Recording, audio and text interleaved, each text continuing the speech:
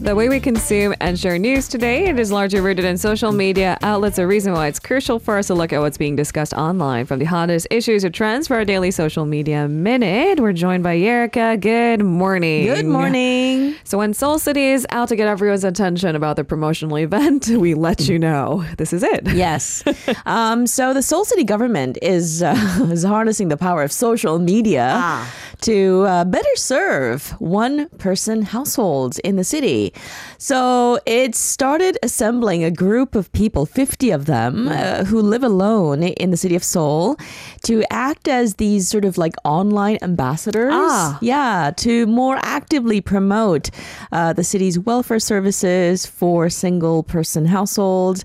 And they've begun its search for these 50 individuals in the capital, aged 20 through 50. Oh, the range is big. Yes, and the draft for the selection of these civic volunteers will be open for 2 weeks starting April 18th. Well, so it started already yesterday. Yeah. Social media ambassadors being drafted. I love it. I guess it's fitting of the times. And I mean, if you think about it, just the sheer increase in number of one-person households, it makes sense that they want to make sure that these varying one-person households know which welfare services are available to them. And also the sheer number of social media users. It goes hand in hand. Once elected, then, what will these ambassadors do? Well, so they're going to engage in the campaign through either their Instagram accounts, Facebook, or even their personal online blogs in the month of May. And they will continue to do what they're, expected to do until the month of November, which is to promote the city's, welfare programs. That too. And I feel like if you're a good social media ambassador, you would also want to maybe publicize what living alone is really like in the city of Seoul. It could be fun, right? Yeah. I do wonder because social media pays, it's supposed to pay, right? Yeah. Is the government offering any incentives for these ambassadors? It is. For those who publish an online post advertising the city's welfare services at least once a month, will be rewarded up to $70 each month. Not too shabby. This is your thing anyway. Right. So that's 90,000 won. Okay. Yeah. So it could be like a side gig. Yeah. So the city government currently offers a number of welfare services or one-person households. And if you don't go looking for it, you wouldn't know. No.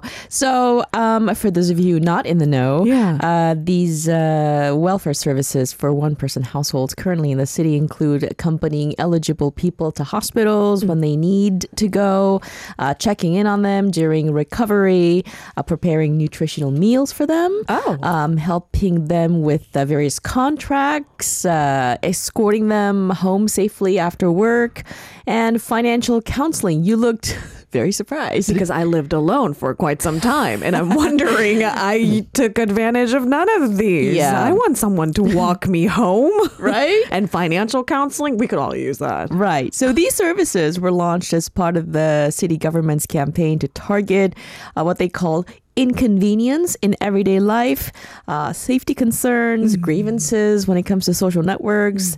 That particularly stood out among one-person households. Okay, so these help, and knowing that they exist is a good place to start.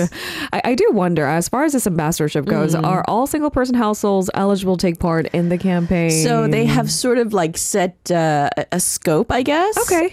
So the search scope for online influencers is limited to those with at least one social media channel with at least 50 subscribers or at least 10 publicly accessible posts. The city government said they will give priority to those with disabilities when selecting these ambassadors. Now, various welfare services offered by the city government will be actually experienced by those living alone in the city and introduced through their social media platforms. I do wonder, what exactly will these supporters be undertaking? The mission be required to do, right? So they will have to do stuff, and they include, they will be invited, for example, by the city government to tag along with city officials on these in-person trips to various households around the city and witness firsthand how these welfare services support beneficiaries. They will also act as sort of reporters covering how members of the public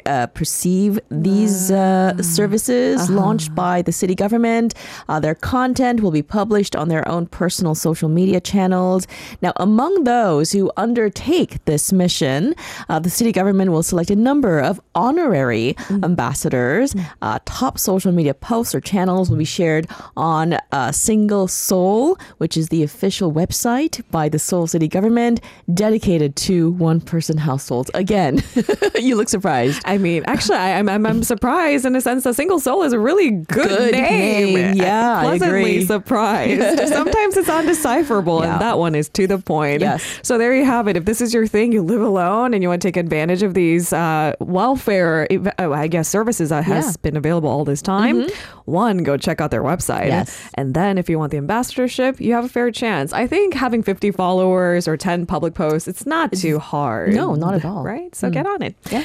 On to our second story today. Statue of King Sejong the Great erected where? At LA City College. Yeah. I don't know. You might find it a little bit random. A little bit. King Sejong the Great, legendary historical figure here in Korea, of course. Very much revered even to this day. But a statue of this king erected at a city college in Los Angeles.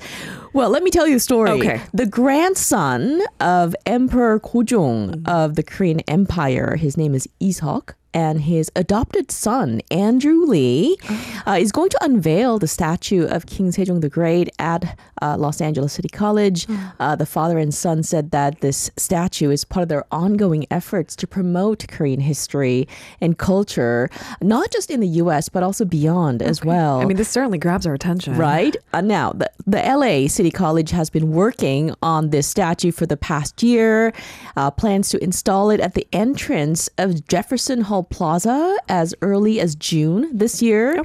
The college explained that all that's left to do is to get the final approval from the College Board of Trustees. It's come so far along. Yeah. I think that's just a kind of a ceremonial thing. I think so. And then everything is ready. Yes. I mean, the thing is, if you've been to the city of Seoul, we have our own statues of King Sejong. Which recently got a fresh shower. I was driving right by it.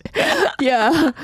It's required. Yeah. Okay, so I mean, we know he's a revered figure. Yes. Not all kings get the title the Great. That's course. probably telling. But tell us more about the statue to be erected in LA. Yeah, so the statue of King Sejong will be 2.5 meters tall, a little over a meter wide. The statue was created by Amar Studio, which has interestingly worked on sculptures for the series Game of Thrones. So many questions. Yeah, and it costs a lot of money to create these statues. It reportedly cost this one a total of $50,000 to create. Okay.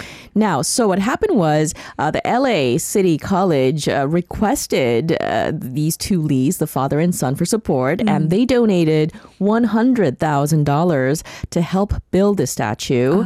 And in April of last year, Lee Seok and Andrew Lee, they also donated $100,000 to the City College to fund its Korean language education program. So everything is aligned. It is perfectly aligned. I couldn't think of a better game plan. Right. Is this the first time a statue of King Sejong was erected outside of Korea? Yes, in the U.S. It is. The statue of King Sejong the Great is...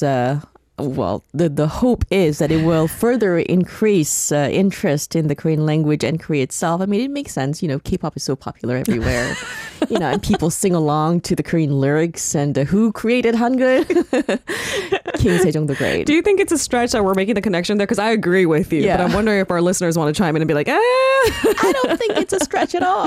Yeah, it's the language, right? And despite, the Korean language not being, not at least one of the most widely spoken languages across the world, it's revered. And that's something really exciting. That's right. And more foreigners are learning, picking up the Korean language as well. Now, recently, Mr. Lee Isok created the Joseon Empire, which is an online virtual country to promote the Joseon Dynasty, Korean history and culture.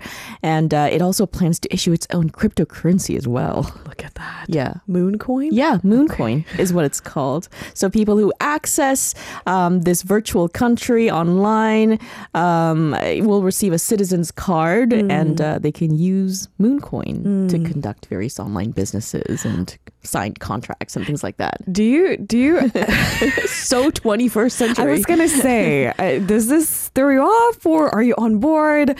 I always watch with a little bit of skepticism. Like, can I really join this universe I fail to understand? But like you said before, it does grab our attention. It really does. We're talking about it halfway around the world. On to our last story of the day. Speaking of K-pop, BLACKPINK was spotted as, of course, the headliner of Coachella, and they took over, but they're also simultaneously breaking all kinds of records, namely the Guinness World Record. Yes, BLACKPINK has set a Guinness World Record for the most viewed music channel on YouTube. This is according to YG, the group's agency. The band's official YouTube channel surpassed 30 billion views as of Monday last week, surpassing that of Justin Bieber. Like the king of pop. Yeah. Who defined pop culture in 21st century. Yeah. And honestly, like if you think about the beginnings of YouTube and who was the biggest success Justin story, Bieber. it's Justin Bieber. Yeah. And so it is an important milestone to compare it to his success when Psy outdid Justin Bieber. We had a similar reaction. Yeah. It's a big deal because this is a girl group. Exactly. But I mean, not to make comparisons, though. BLACKPINK debuted much later than Justin Bieber did. So it took BLACKPINK's channel about 6 years and 9 months to reach this milestone since its launch. So, yeah, that's definitely something. There's always been this question of the 7-year curse in the girl group realm. I mean, when the first set of contracts anyway, are set to expire, do girl groups' shelf life expire too? But in recent years, we realized maybe that's a myth of the past. Yeah. And some girl groups have been coming back too. Yeah, look at Twice. Yeah. Look at Girls' Generation. These are rules of the past, and the hopes are because they're going so strong, maybe we have more from the four ladies of BLACKPINK. Recently, the quartet expanded its lead as the most followed musical act on YouTube as well. Yeah, they have close to 87 million subscribers. I checked 86.9 million subscribers. Now, the latest achievement added to the band's impressive collection of 21 Guinness World Records. The quartet has previously set records as the most streamed girl group on Spotify in the world, and the first female K-pop act to reach number 1 on the main British and US album charts. I don't really fangirl, especially not in this show, but something about me, a glimmer of pride. I don't know what's happening here. Same here. Thanks, Derek. I'll see you tomorrow. See you tomorrow. If you're listening to our program using the podcast service, just a reminder that we do go live Monday through Friday, 7 a.m. Korea Standard Time. So tune in and help us make the show more informative by giving us your input. See you bright and early on Good Morning Seoul.